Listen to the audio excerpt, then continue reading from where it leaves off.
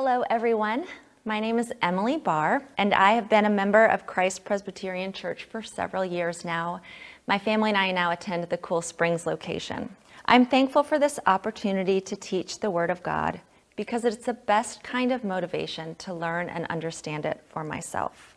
A couple of years ago, I was asked by the previous nursery director to teach a short series for preschoolers during our monthly Moms and More gatherings. We learned about creation, the lost sheep, Jonah and the whale. The kids were so cute, but the best part was the time I spent preparing those lessons and learning what lay beyond my own childhood understanding. Studying this passage, Luke 19, verses 1 through 10, has been enlightening for me because, of course, I thought I understood it already. After all, what more is there than a song I learned as a little girl in Sunday school? I won't sing it for you, but I am going to recite it. It goes like this. Zacchaeus was a wee little man, and a wee little man was he. He climbed up in a sycamore tree for the Lord he wanted to see. And when the Savior passed that way, he looked up in the tree and he said, Zacchaeus, you come down, for I'm going to your house today. It's really not a bad summary of this very short story, and it certainly cemented the heart of it in my little mind. Jesus wanted to go to Zacchaeus' house. That singular fact is very obvious from even an initial reading, and I'm glad I learned it when I was young. Jesus inviting himself to be friends with this wee little man is a sparkling gem of truth. But it's important we keep rereading Bible stories like this. Educators call it a spiral approach to curriculum, when through repetition, we deepen our understanding with more complex ideas and layers of meaning. Although my Sunday school song is true, it's incomplete.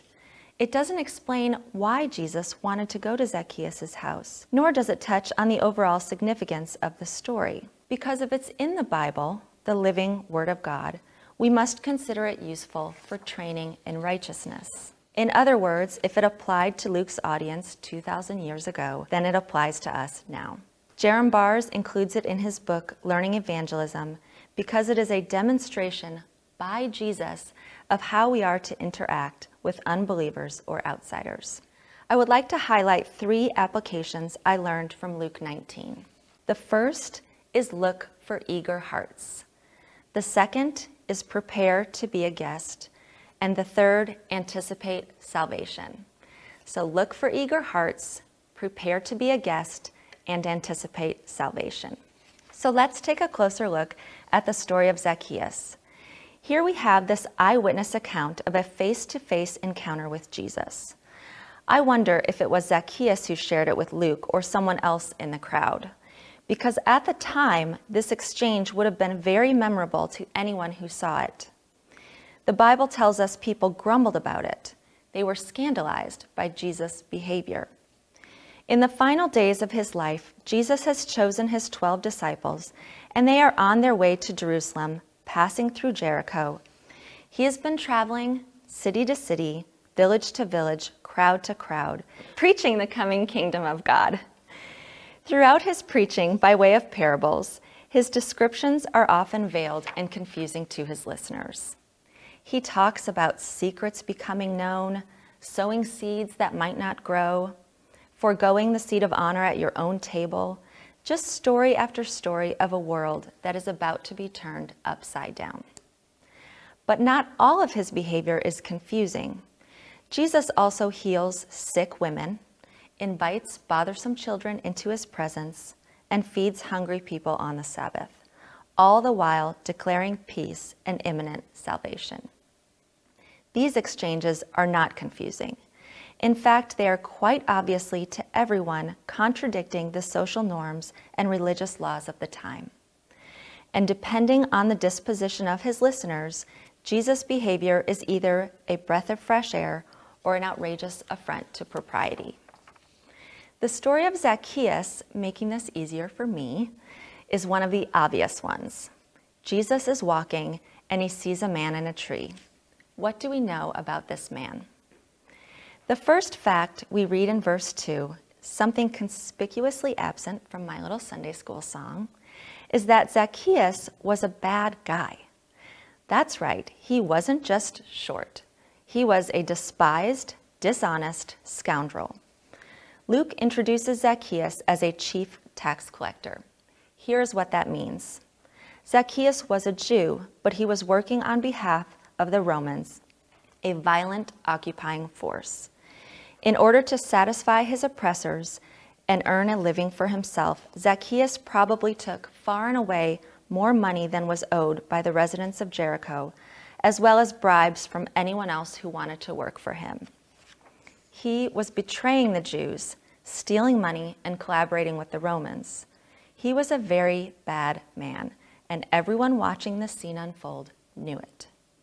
He was also, according to the ESV translation, small in stature. Yes, Zacchaeus was short. Don't you just hate it when you finally get your ticketed seat at the Ryman only to discover that the tallest humans ever are in the row in front of you? Or take a child to a parade or puppet show and have to hold him up the whole time just to see? That's Zacchaeus' problem. He wants to see Jesus over the crowd, and he can't because he's short. So like a desperate superfan, this powerful, rich man runs ahead and climbs a tree. And then what happens? The Bible says Jesus saw him. Jesus initiates an encounter. He stops at the tree, looks up, and says his name, Zacchaeus. There is no evidence in Scripture that Jesus had ever met him before. They weren't yet friends. So in this moment, when he speaks the name Zacchaeus, we see a glimpse of Jesus' all-knowing godliness. He knows his name. He knows his reputation, and because he is God, he knows every selfish ambition and dishonest exchange of Zacchaeus' life. But what made Jesus look up in that tree was Zacchaeus' eager heart. He was ready to encounter Jesus that day. He was ready to be seen. Bars calls this behavior evidence of a seeking heart. It's that little seed of faith that reveals itself in an obvious, desperate moment. Zacchaeus wants a sightline to Jesus. And like the woman in the story last week, Jesus honors his persistence, his tiny bit of faith, his eager heart. I have been thinking about the people in my life who are eager to see and be seen by Jesus.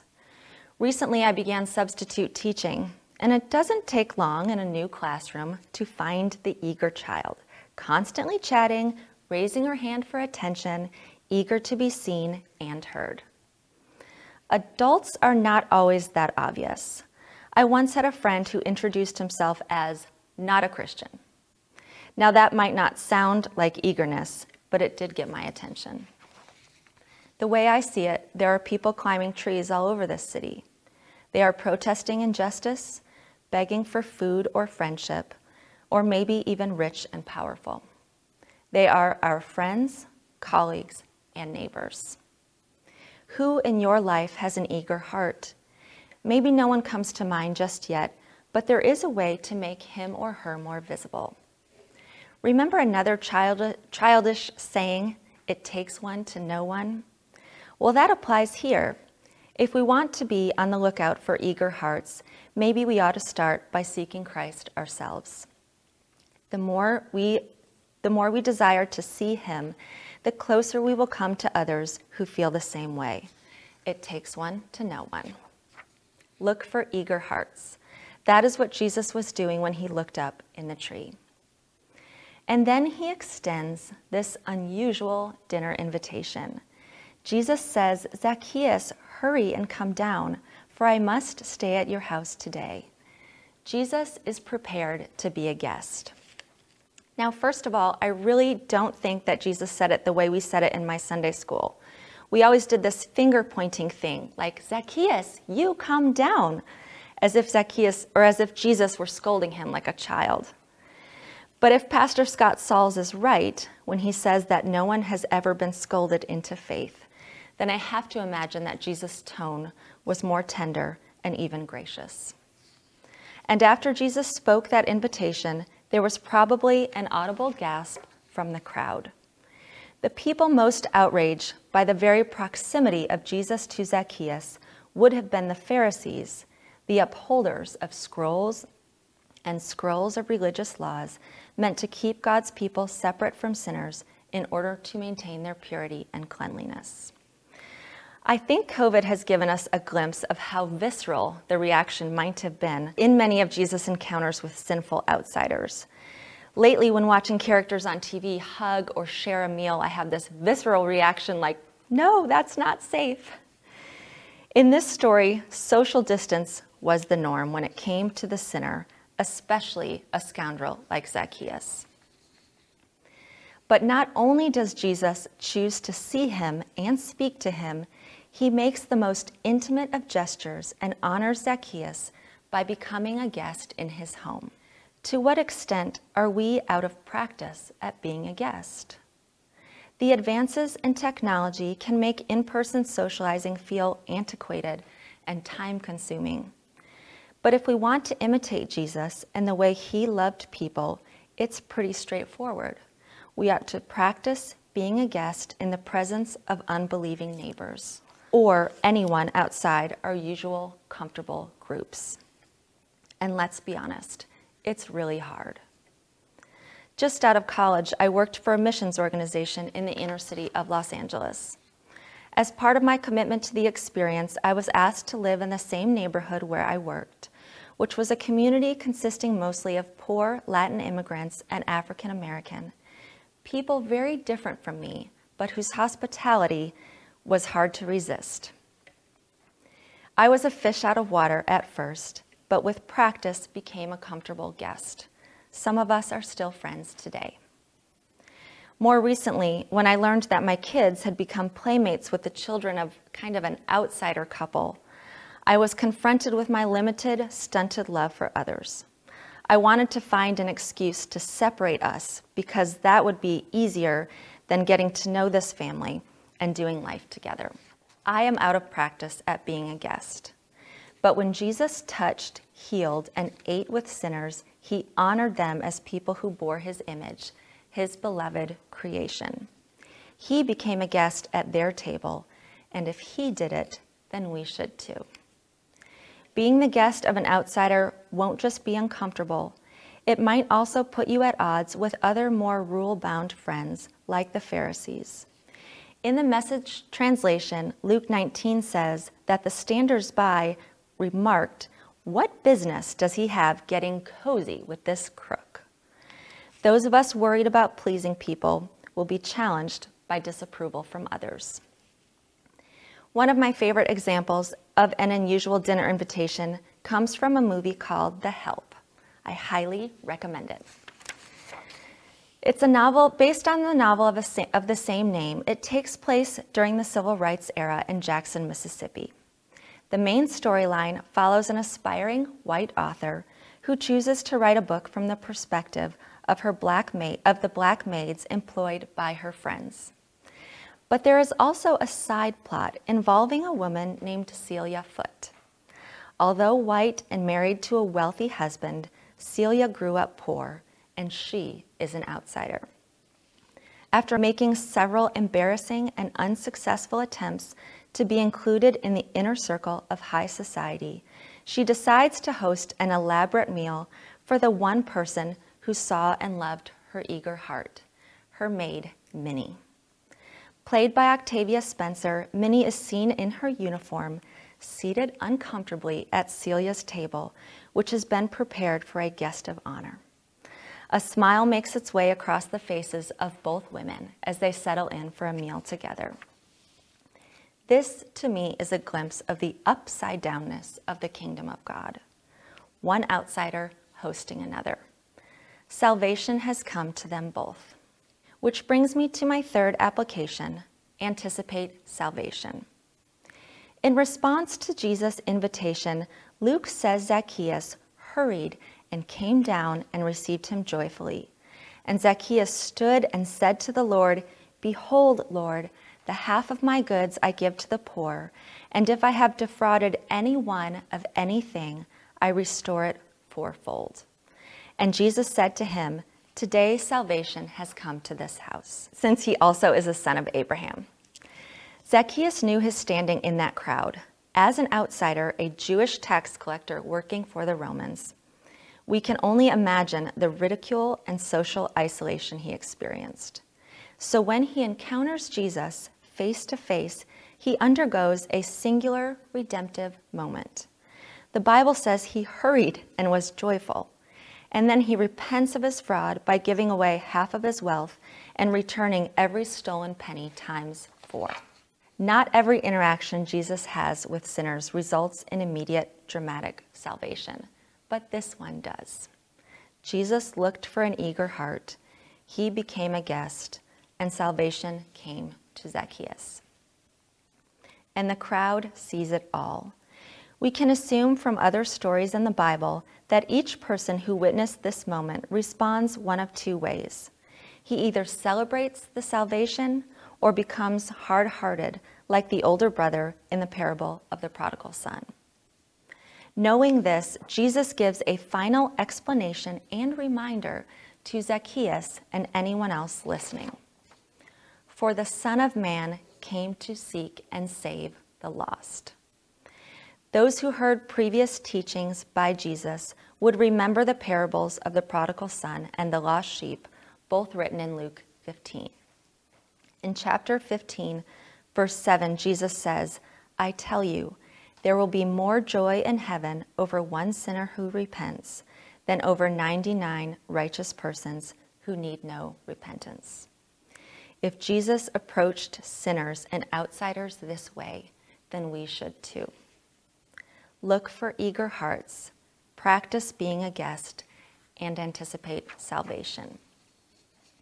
I do want to say one more thing here about our disposition as imitators of Jesus. Like Melanie, I came of age in the "What would Jesus do" era. For me, it seemed to be a punitive measure, invoked to remind my fragile teenage conscience to behave. It was also a bracelet to publicly show others that I was a good person and they should be too. To be fair, the church that first coined WWJD most likely had a more complex theology in mind, but that was lost on many. At the start of this study, I wondered, are we really qualified to imitate Jesus? He was not concerned with approval from others. Jesus was not tempted to engage with prostitutes or enter into business with Zacchaeus. He was God, and we are not. Now I understand that when I imitate Jesus, it is not because I am well behaved, but on the basis of my own salvation by grace through faith in him. Seeking the lost, then, is our response to being found. We can only anticipate this salvation on behalf of others because we were them. Salvation came to my house. Salvation came to your house. Salvation will come for others. One day, we will all eat together at the marriage supper of Jesus, being prepared for us right now. In closing, I would like to share another song that recounts this story from beginning to end and which honors a more complex understanding of it. It's called the Zacchaeus Song by the Porter's Gate, featuring Sandra McCracken and Paul Zach. Jesus, our Lord, came to seek and to save. He sought me out and he called me by name. Foolish and proud, like a sheep gone astray, he said, "Child, to your house I will come today. Much I have gained, I will give even more. Half of my wealth it was robbed from the poor. Oh, this injustice, Lord, help me restore. For you called me by name and said, sin no more." Salvation has come to this house today. Please pray with me. O God, our shepherd, thank you for your persistent pursuit of your lost sheep. Thank you for the invitation to be a guest at your table. Lord, reveal to us the eager hearts of our neighbors and equip us to be gracious guests. In the matchless name of Jesus, our Savior, amen.